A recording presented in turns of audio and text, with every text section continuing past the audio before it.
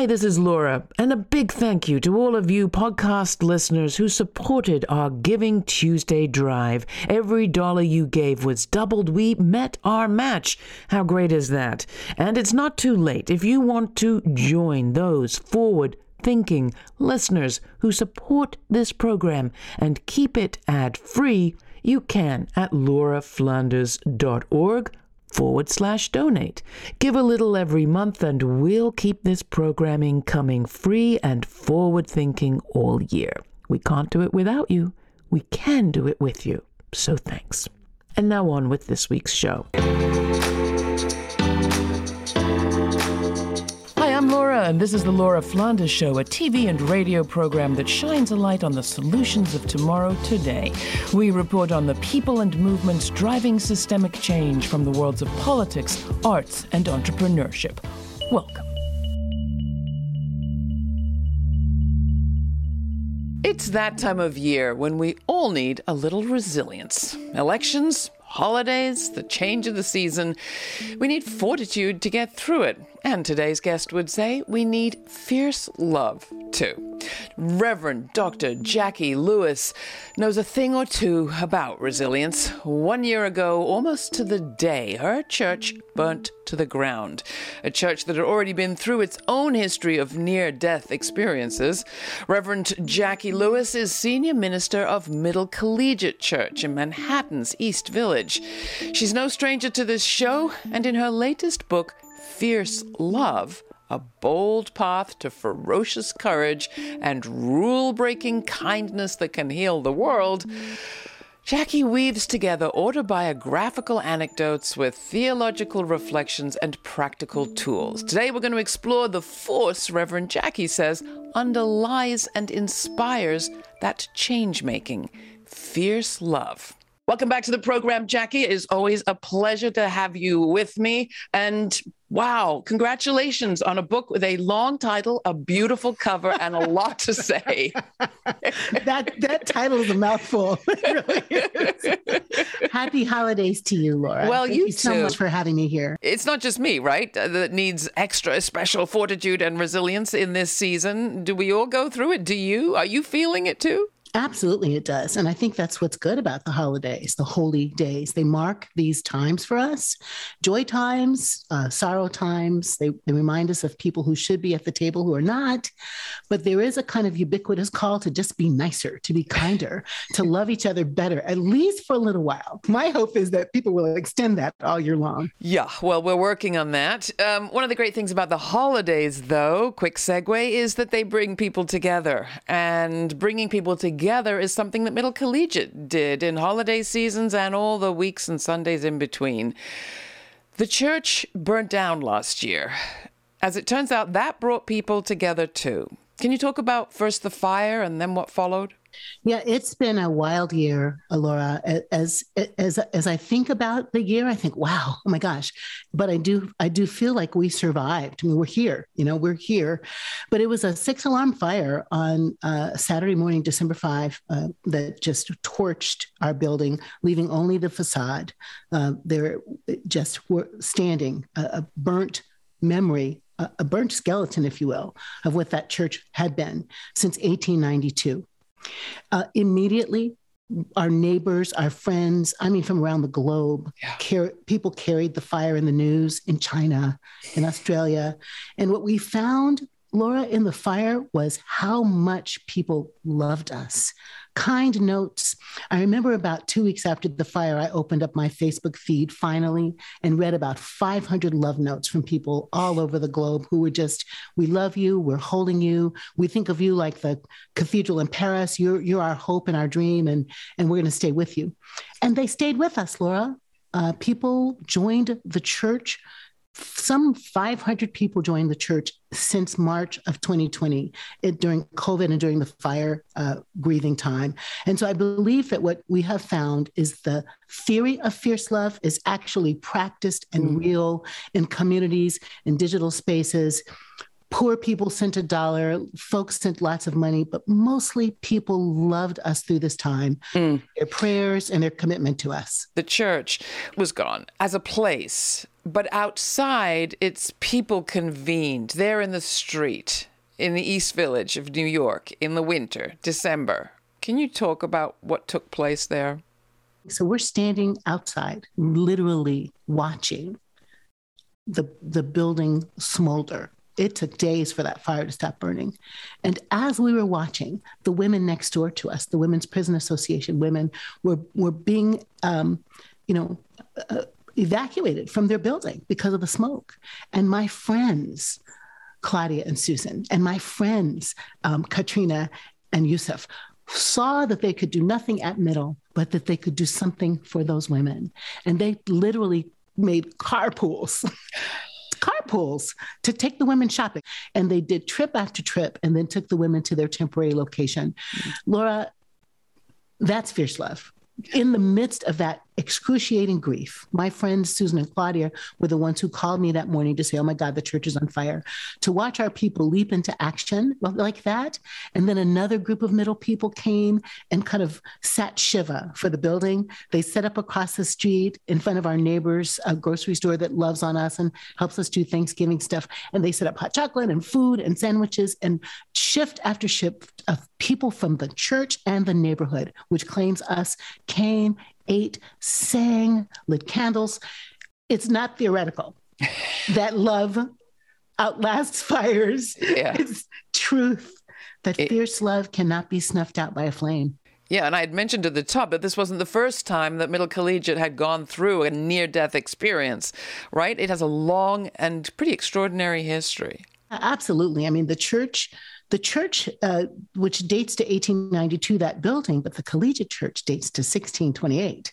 So we got centuries of stuff, right? We have honestly being the Dutch Reformed Church that, quote, bought Manhattan from the Lenape. Lots of apologies and repairs needed around that. Some of our folks, some of our senior ministers owned Black people.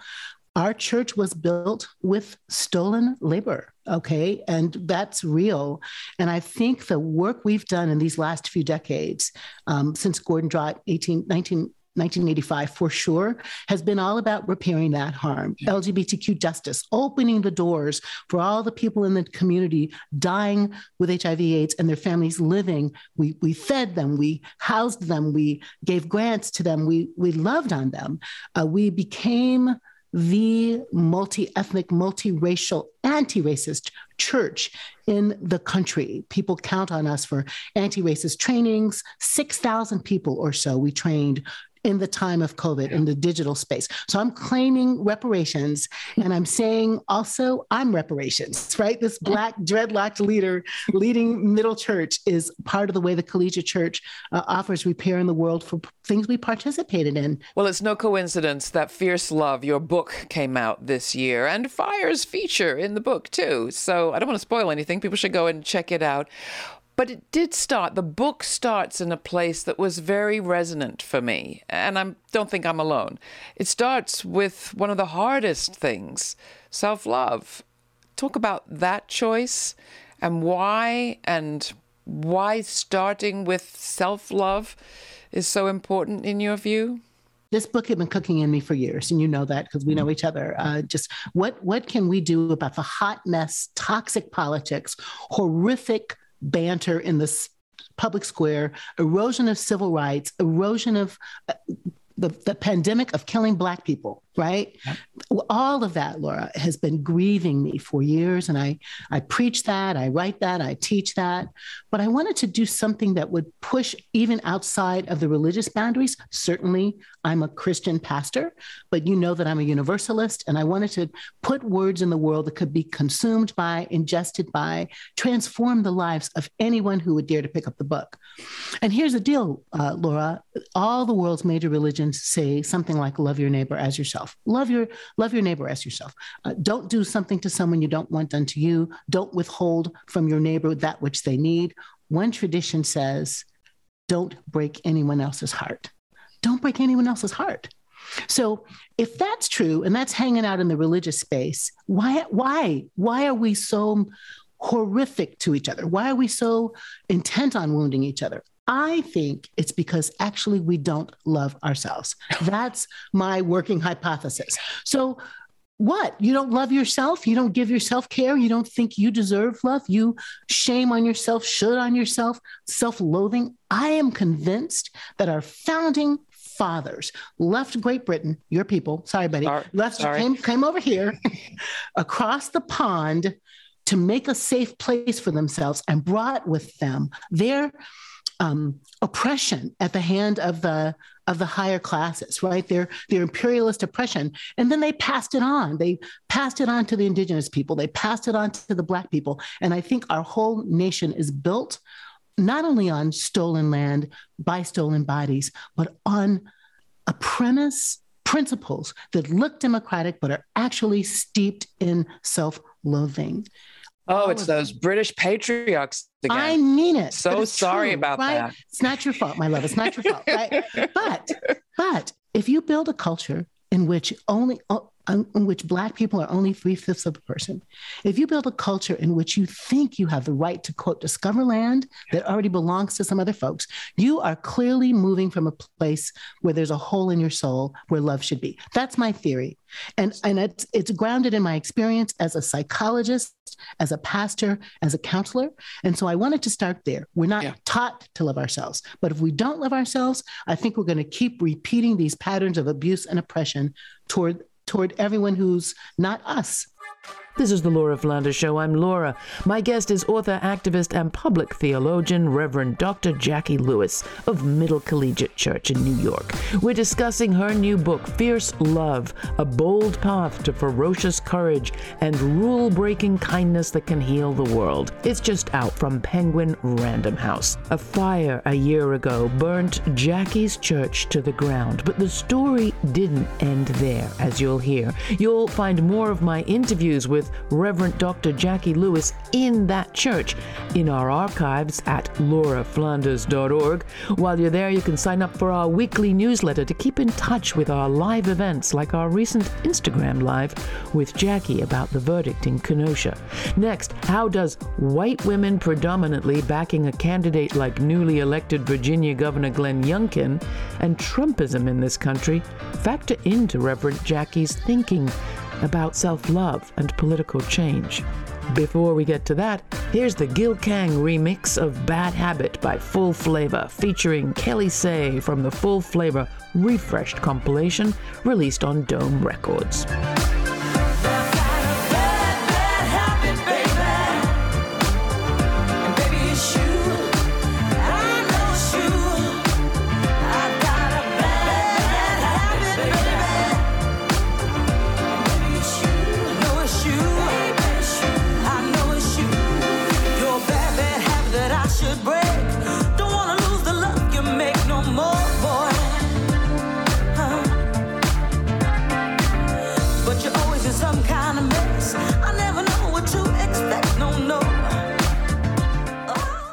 Is it that during this part of the conversation, I'm thinking about all those white women who voted for Trump? Because you should be, right? I mean, I think that's a really important observation. Think also, I mean, I'm a woman. Trump or Trumpism, let's be clear. I'm looking at Virginia or New Jersey, you name it. It's as though, so I'm a woman, I'm a Black woman, I'm a womanist. The womanist theologians kind of fight in the places where feminism didn't go far enough to do Black women's rights or Latinx women's rights. In a way, Laura, if you are in a culture like ours, the strong patriarch is almost archetypically attractive to us, right? In fact, I would argue that's the kind of God many of us have made up. And maybe that's why Trump gets to win, because there's a way in which we want a mean patriarch. We want a domineering patriarch. We want a violent patriarch because we've been taught that power lives in those places. And you and I know that's not power. That's not the kind of power anyway that will heal us. It is actually narcissism gone amok in my mind. And I think I feel sorry for the women who don't understand that there's a different kind of power that we can all have together. And we don't need to live into male, patriarchal, heteronormative, homophobic, xenophobic worldviews in order to survive and thrive. So that's part of it, isn't it? The desire to perhaps associate ourselves with power and where we perceive power to be. But isn't there another part of it, too, that has to do with a disinclination to associate ourselves with any disparaged or less powerful class, like a gender class? What you're calling on us to do then, I think, is not just love ourselves, but to love ourselves while acknowledging that we have our challenges as a class, that we are part of a disadvantaged class, a gender class in this instance, and others too. Which, right, is a circular, no, it is. It's a circular conversation. Right. And you have to start somewhere, right? So I start with love yourself, knowing that it's hard. And right. all the way through this book, Fierce Love, I'm coming back to these practices, this idea of harvesting, excavating, exegeting our stories for our superpowers, Laura, that actually might be our weaknesses. Well, that's why you say truth, right? Is the important thing. Truth is important. So telling the truth about what actually did happen to you and to people like you in history, in your personal life, that's part of that cycle. Stop worshiping Thomas Jefferson, my people, right?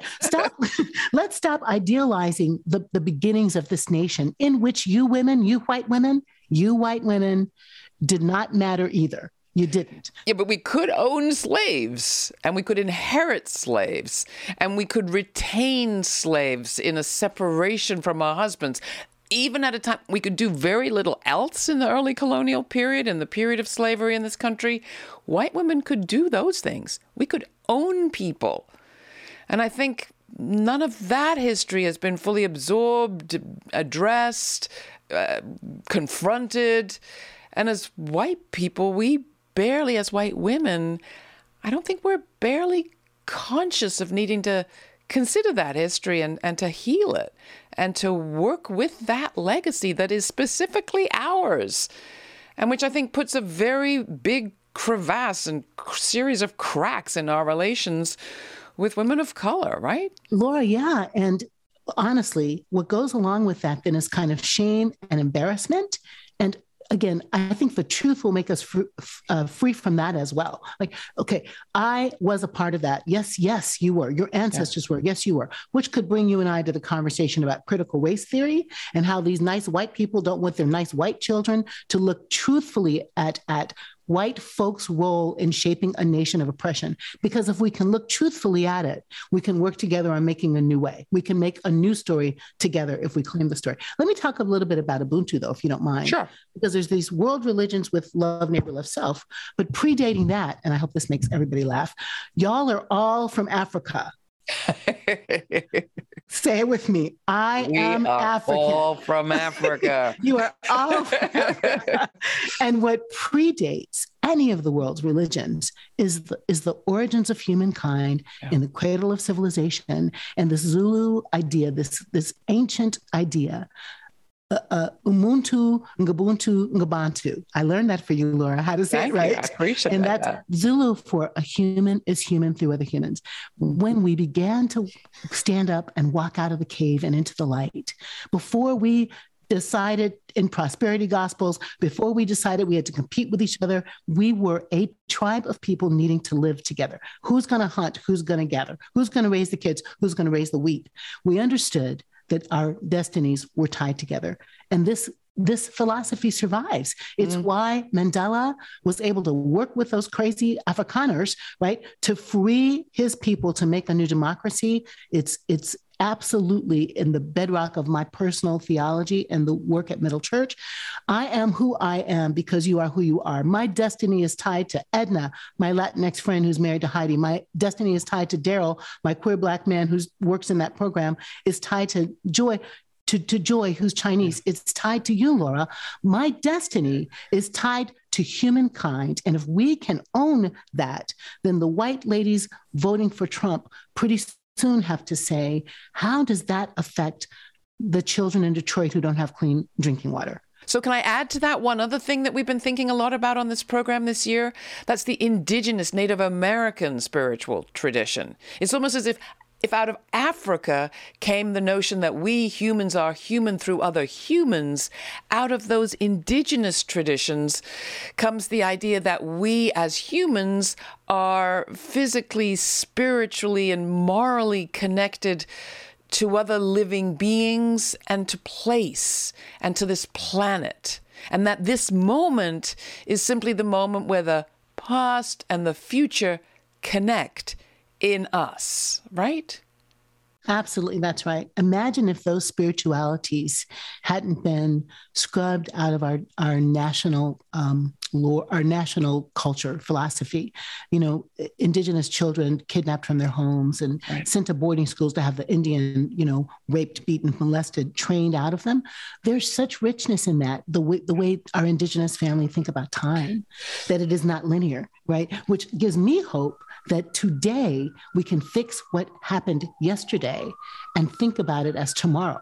So for people who only ever see you preaching from the pulpit in your church in all your glory, or maybe know you through your virtual work in social media or online, you can stream the services online. I want you to share a little bit of what's in the book that they might not know, that might come as a surprise, namely the part about young Jackie, who wasn't always the shining, effervescent, performative person that you are now, but rather was someone who was super good, but super concerned not to be too widely seen, who did her best to hide parts of herself. And I think that's an experience a lot of us can relate to, a lot of people, especially female people, but not only us. Can you talk about that? I can, Laura. I'm going to make you laugh. I recorded my audiobook, right? And I was reading the book going, what? Why did you feel like you had to be that honest, Miss Thing? What was wrong with you?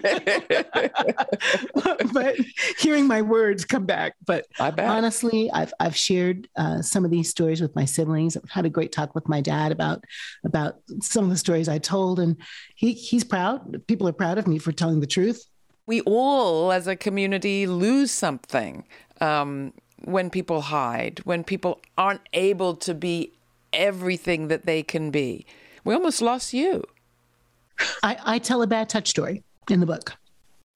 Someone that I trusted, a person in our family.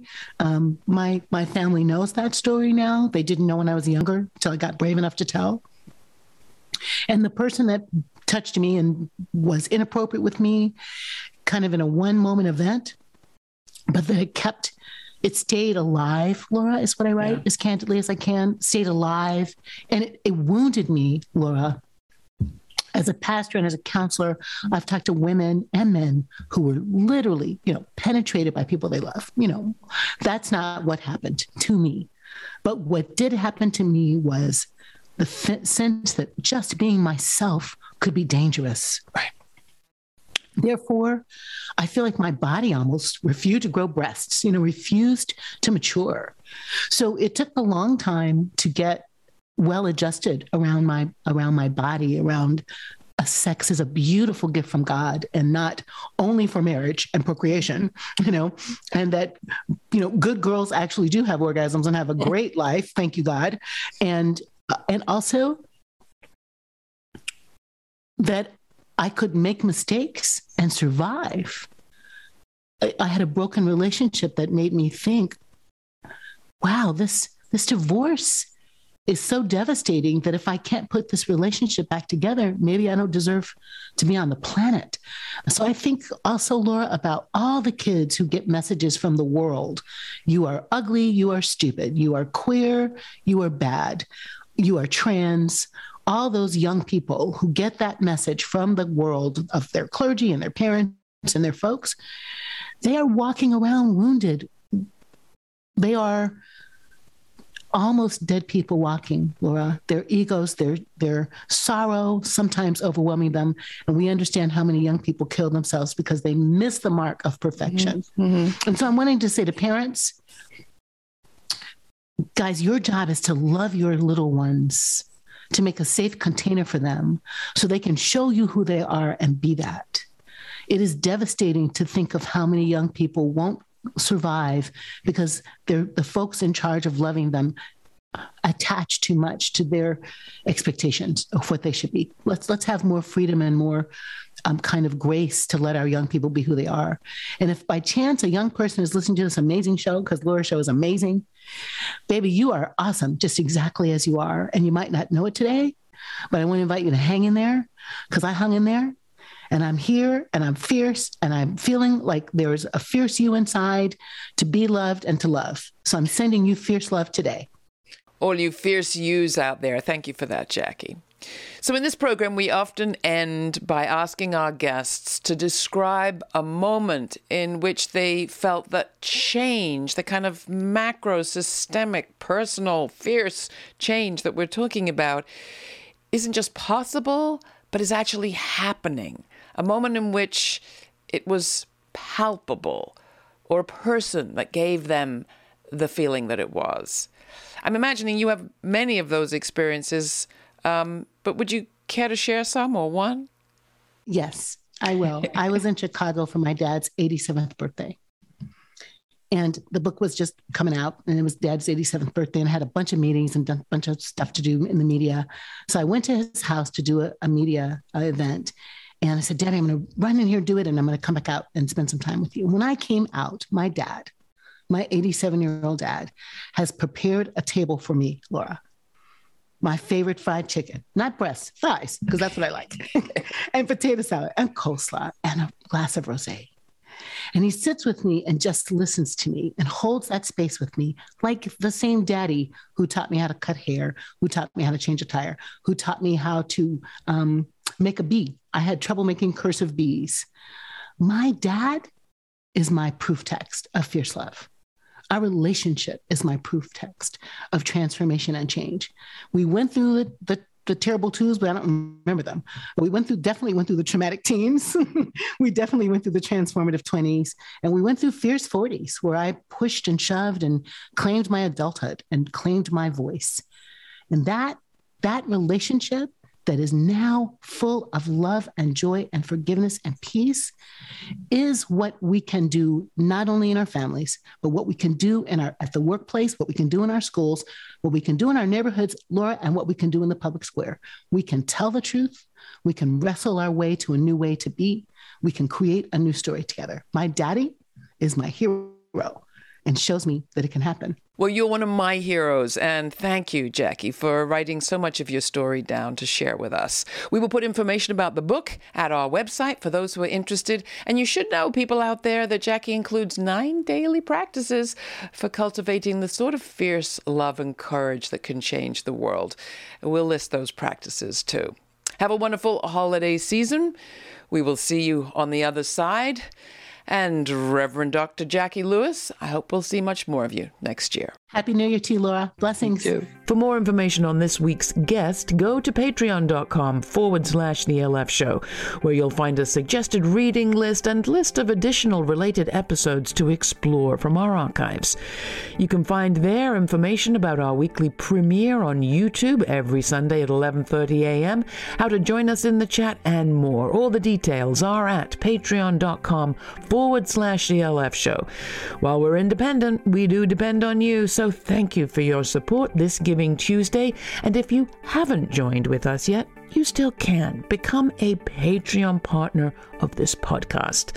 Your support makes it possible for this show to remain free to millions on public TV, community radio, and online, regardless of the ability to pay. Join our Patreon partners by committing to a monthly contribution or give once at patreon.com/The LF Show. In the meantime, thanks for listening. This show is produced by yours truly, Laura Flanders, with Matt Colacello, Sabrina Artel, Jeremiah Cothran, Rory O'Connor, Nat Needham, Charlotte Carpenter, Jeannie Hopper, Ryan Holtz, Lee Friedman, and Jeanette Hernandez. Major funding for this program is provided by the Novo, Park, Ellen Poss Family, Hisuku Wilson Foundations, the Schumann Media Center, Rising Fund at Tides, Kim Connor and Nick Groombridge, Jane Fonda, and listeners like you. Thanks for listening. Thanks for contributing. Thanks for your ideas. Stay kind. Stay curious. Until the next time, I'm Laura.